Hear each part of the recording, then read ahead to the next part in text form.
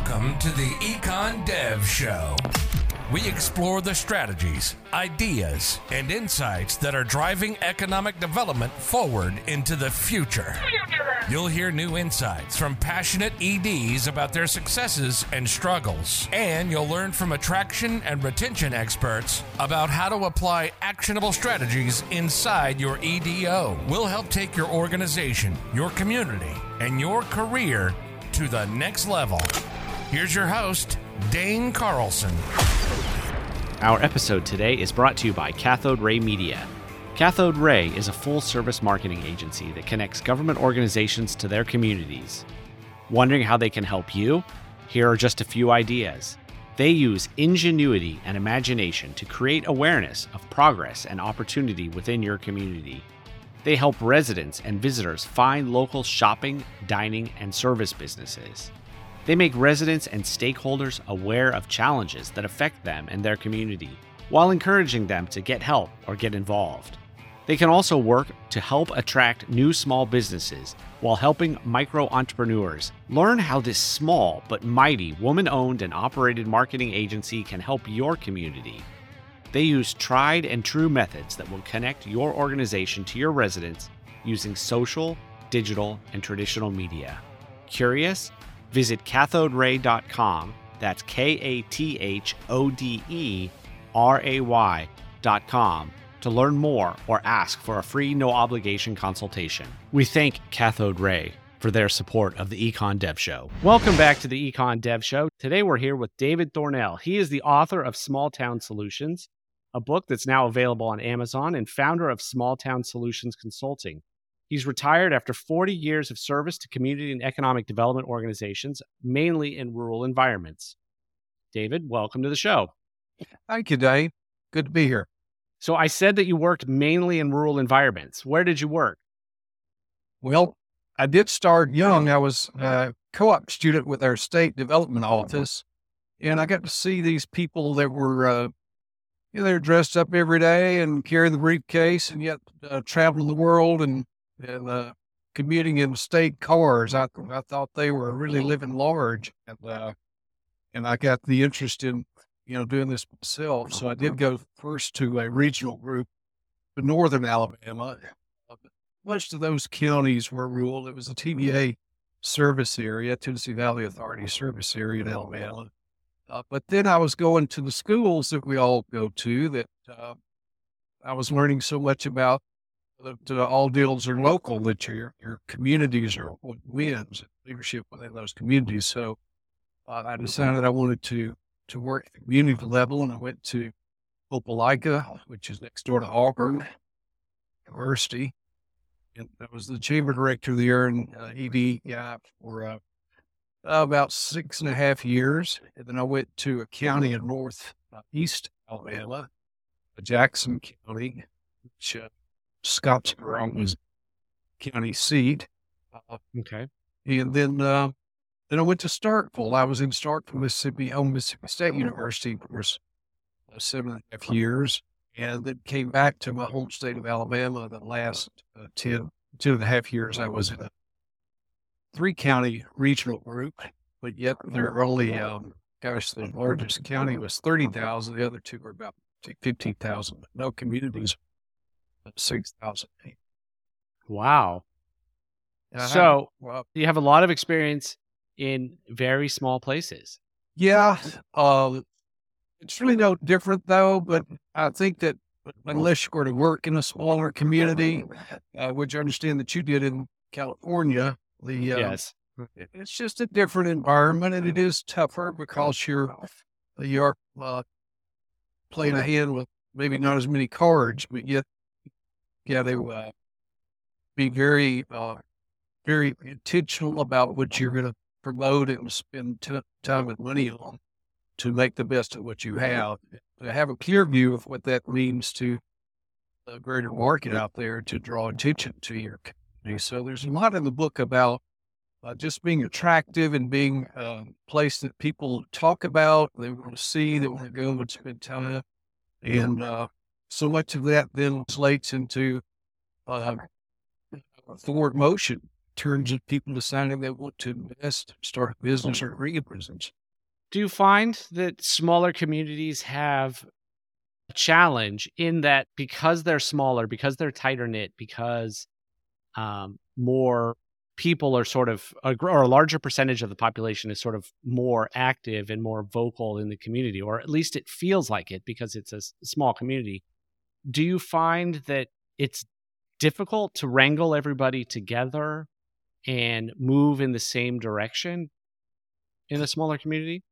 Well, you do have to get along. You do have people that you know, more people probably that you know, of course, greater percentage, and that you see them places on a more frequent basis. So you need to be getting along. You're going to be seeing people at the grocery store and at community events, and ball games, and church, and whatever it may be.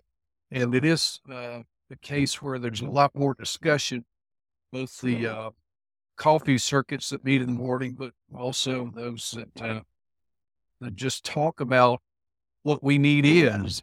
And I think that's the start of strategic plan can get pretty complicated, but I think in smaller communities you have to keep it simple and just and knowing what you have, what we have is, and then what we need is.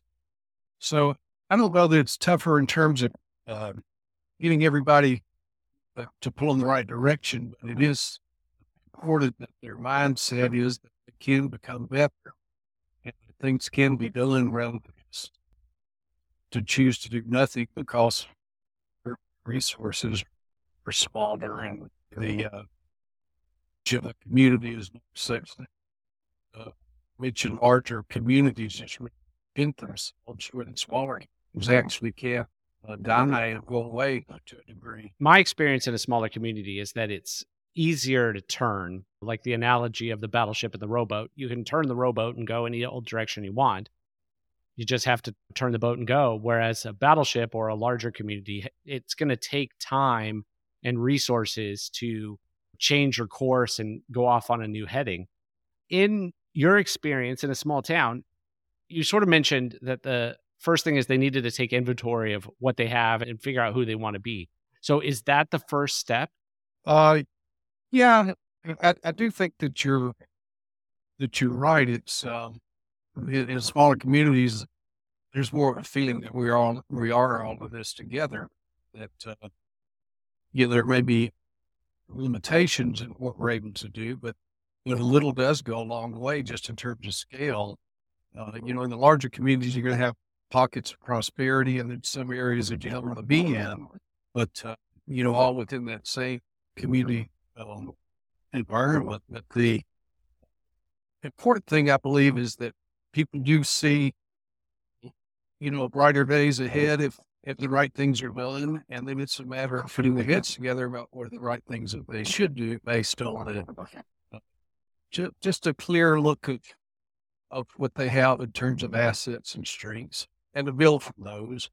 And we're all going to have weaknesses, but the strengths are the ones that you have now, and that they're the community, smaller communities, easier to spot and easier to work.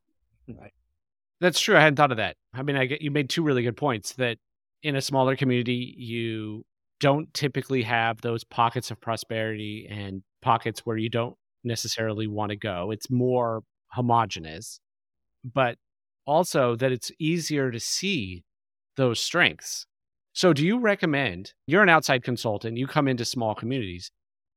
Does it take an outside consultant to come in to point out those strengths?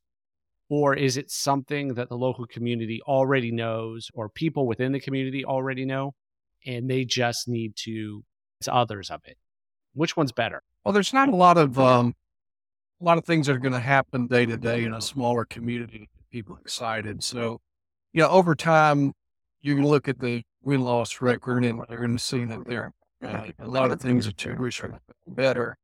And those smaller communities that decide we're just going to have industry being realistic, they need to sooner. They need to debate working on other aspects of what makes a community attractive.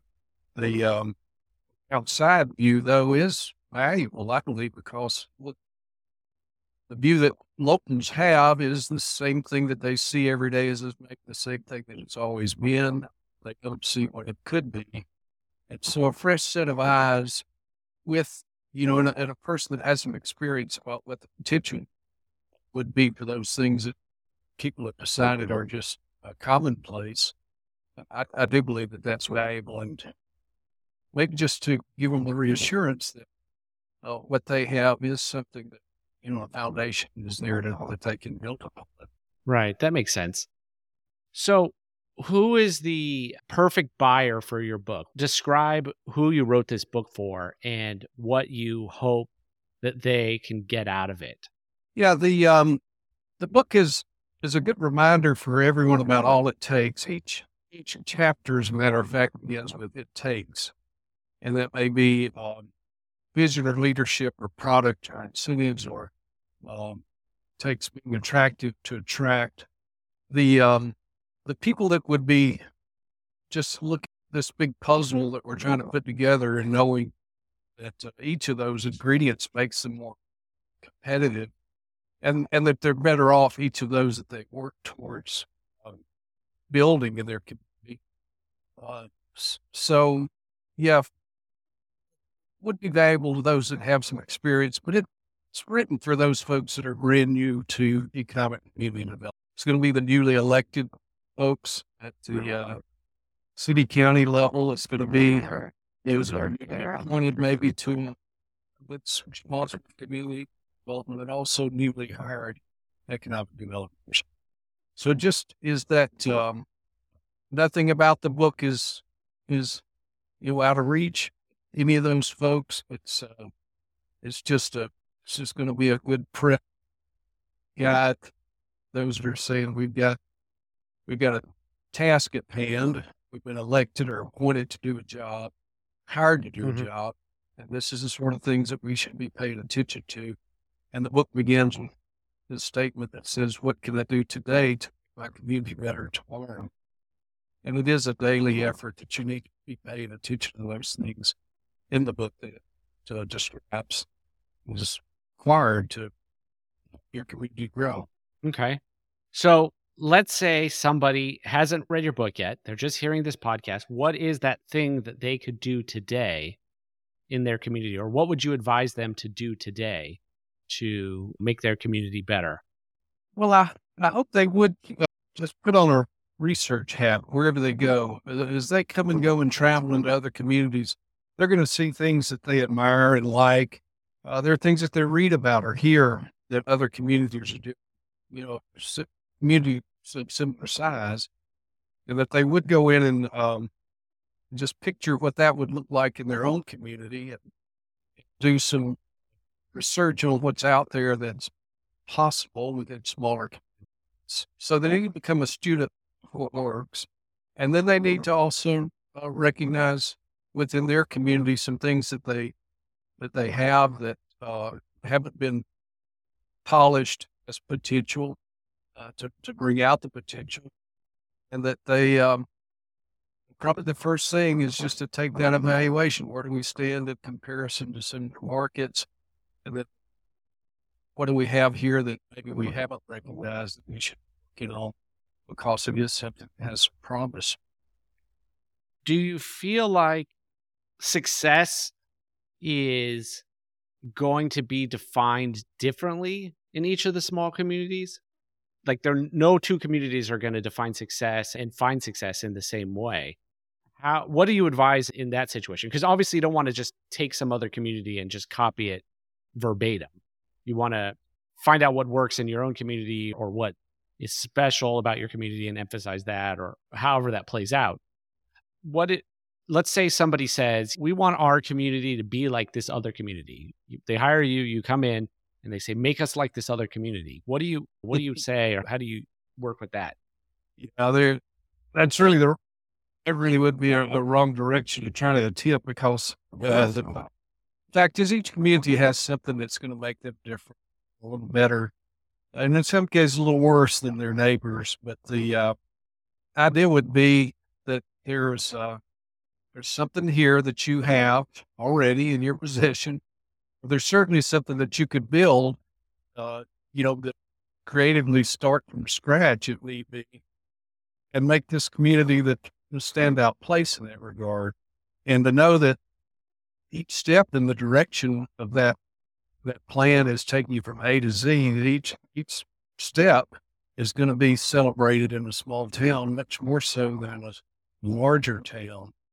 I've had new industrial parks where there's not anything happening for a while, that the encourage the mayors, hey, you need to get some equipment and set up there on that property, and let's move some dirt around, and let's get some folks talking about, what are they doing out at the industrial park? Because it's just, it's an attitude in smaller towns.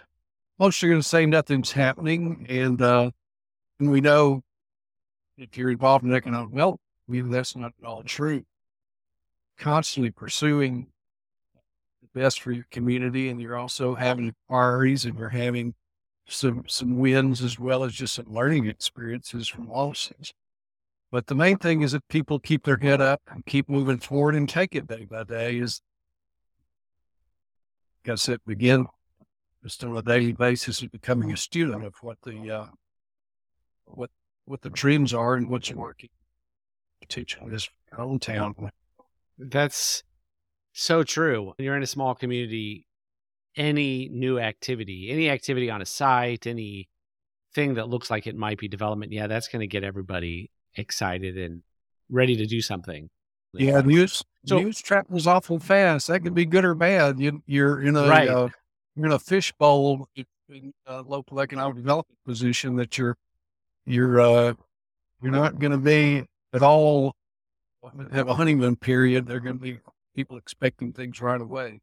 So now post COVID, as businesses are reshoring and bringing manufacturing back to the United States, what are you looking forward for small towns? Is manufacturing going to end up in the major metros and the suburbs, or there's going to be some economic development in the small communities, or who's going to benefit the most? How's that balance going to sort of play out, you think? I think you're going to see small communities that are strongly in the mix. There's a lot more that companies can get for their money in a smaller town. Just the operational costs are lower in almost all regards, and that the smaller towns are now seeing that these infrastructure needs, including broadband, high-speed internet, are coming into play. A lot of government programs that are helping small communities connect to the world in that way. And the welcoming these these companies will get from other countries, I think they are going to feel welcome and invited to be a part of that community's culture and fiber. There's a lot of things that happen just outside of large metros, smaller communities, but I also think that those, as long as they have good transportation systems, those that are well outside the metro areas, will still do very well to be considered for investment by the reshoring that's taking place. And then the other big challenge that I'm hearing in small communities is with childcare. Have you heard much about that? Have you talked to any communities about that? Yeah, it is. It's just one of those building blocks to help your labor force to be a higher percentage of folks able to enter the labor force. And so many companies now are moving their child care in-house just to make sure that that the parents can visit during the breaks and their lunch hours, and knowing that their kids are close. So companies can address that as well as community private businesses. That's so important. Small communities even enter into lead for transportation. Gas prices are so much higher, and you've got people that need to go back to the commuting like we used to do, and having sometimes even shuttles, public transportation, to drive the kids. But it is it's a challenge. That's also for the larger cities too. I don't want small cities in doing that. Right. Interesting. So ultimately, what drove you to write the book? What was because sometimes people ask me this question, should I write a book? I have a consultant, I have some big knowledge, some domain specific knowledge, I have some experience there, but they're wondering if that's going to take away from maybe their business or what have you. Why did you write a book? Why did you sit down and do this? Well, I've always enjoyed writing, and I have written when I've been in different communities and then local newspapers, just about dates, mainly for the organization that I worked for and represented.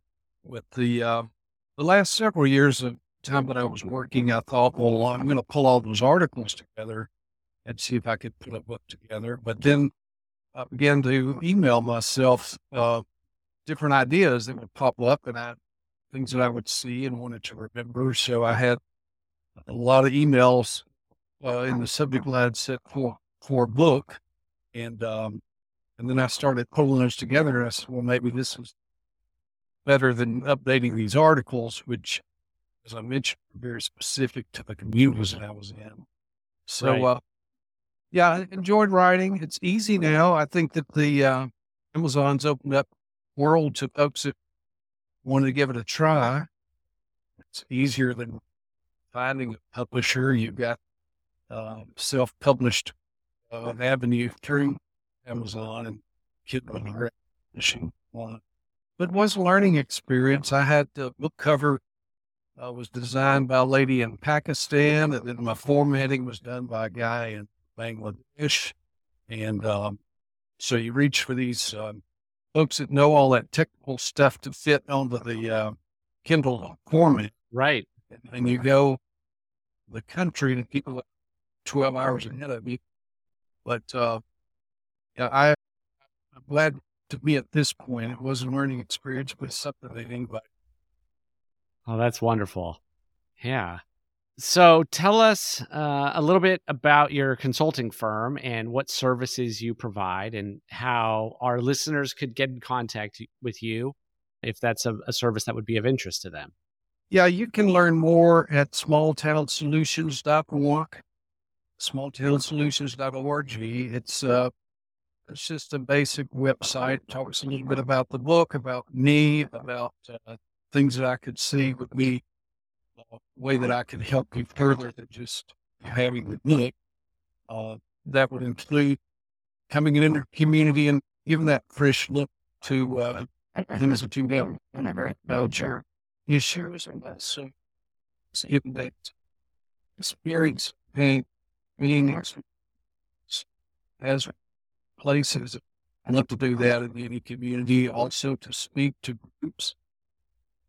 There's such a thirst for knowledge, of hope and help in smaller communities that they're looking, for just someone to come in and give them some encouragement. And it is something that's, so important that you're going to take this big job, you're going to try to do great things, that you're someone to come in and help you get a good start and a fresh start.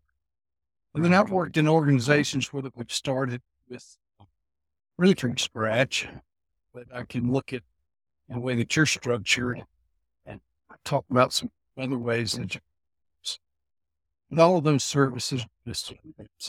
Excellent. Well, David, it's been a pleasure to meet you today. And I ordered your book. I haven't received it yet, but as soon as I get it from Amazon, I'm going to read it and I'll probably give one away to our listeners or readers here on the Econ Dev Show.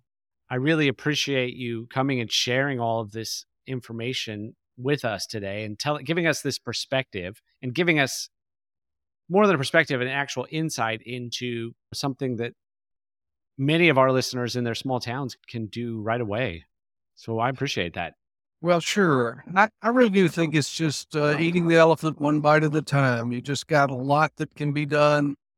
And small communities can do everything that any larger community is. It's just never does. It's just a matter of scale, a matter of priorities, and a matter of the mindset that's going to say that you do want to be better than you are, and that there are definitely things that can be done to make that. So I have high hopes for communities with good attitude. There's good leadership. Big time. Well said, David. Thank you so much. All right. Thank you, Dane. You've been listening to the Econ Dev Show with Dane Carlson.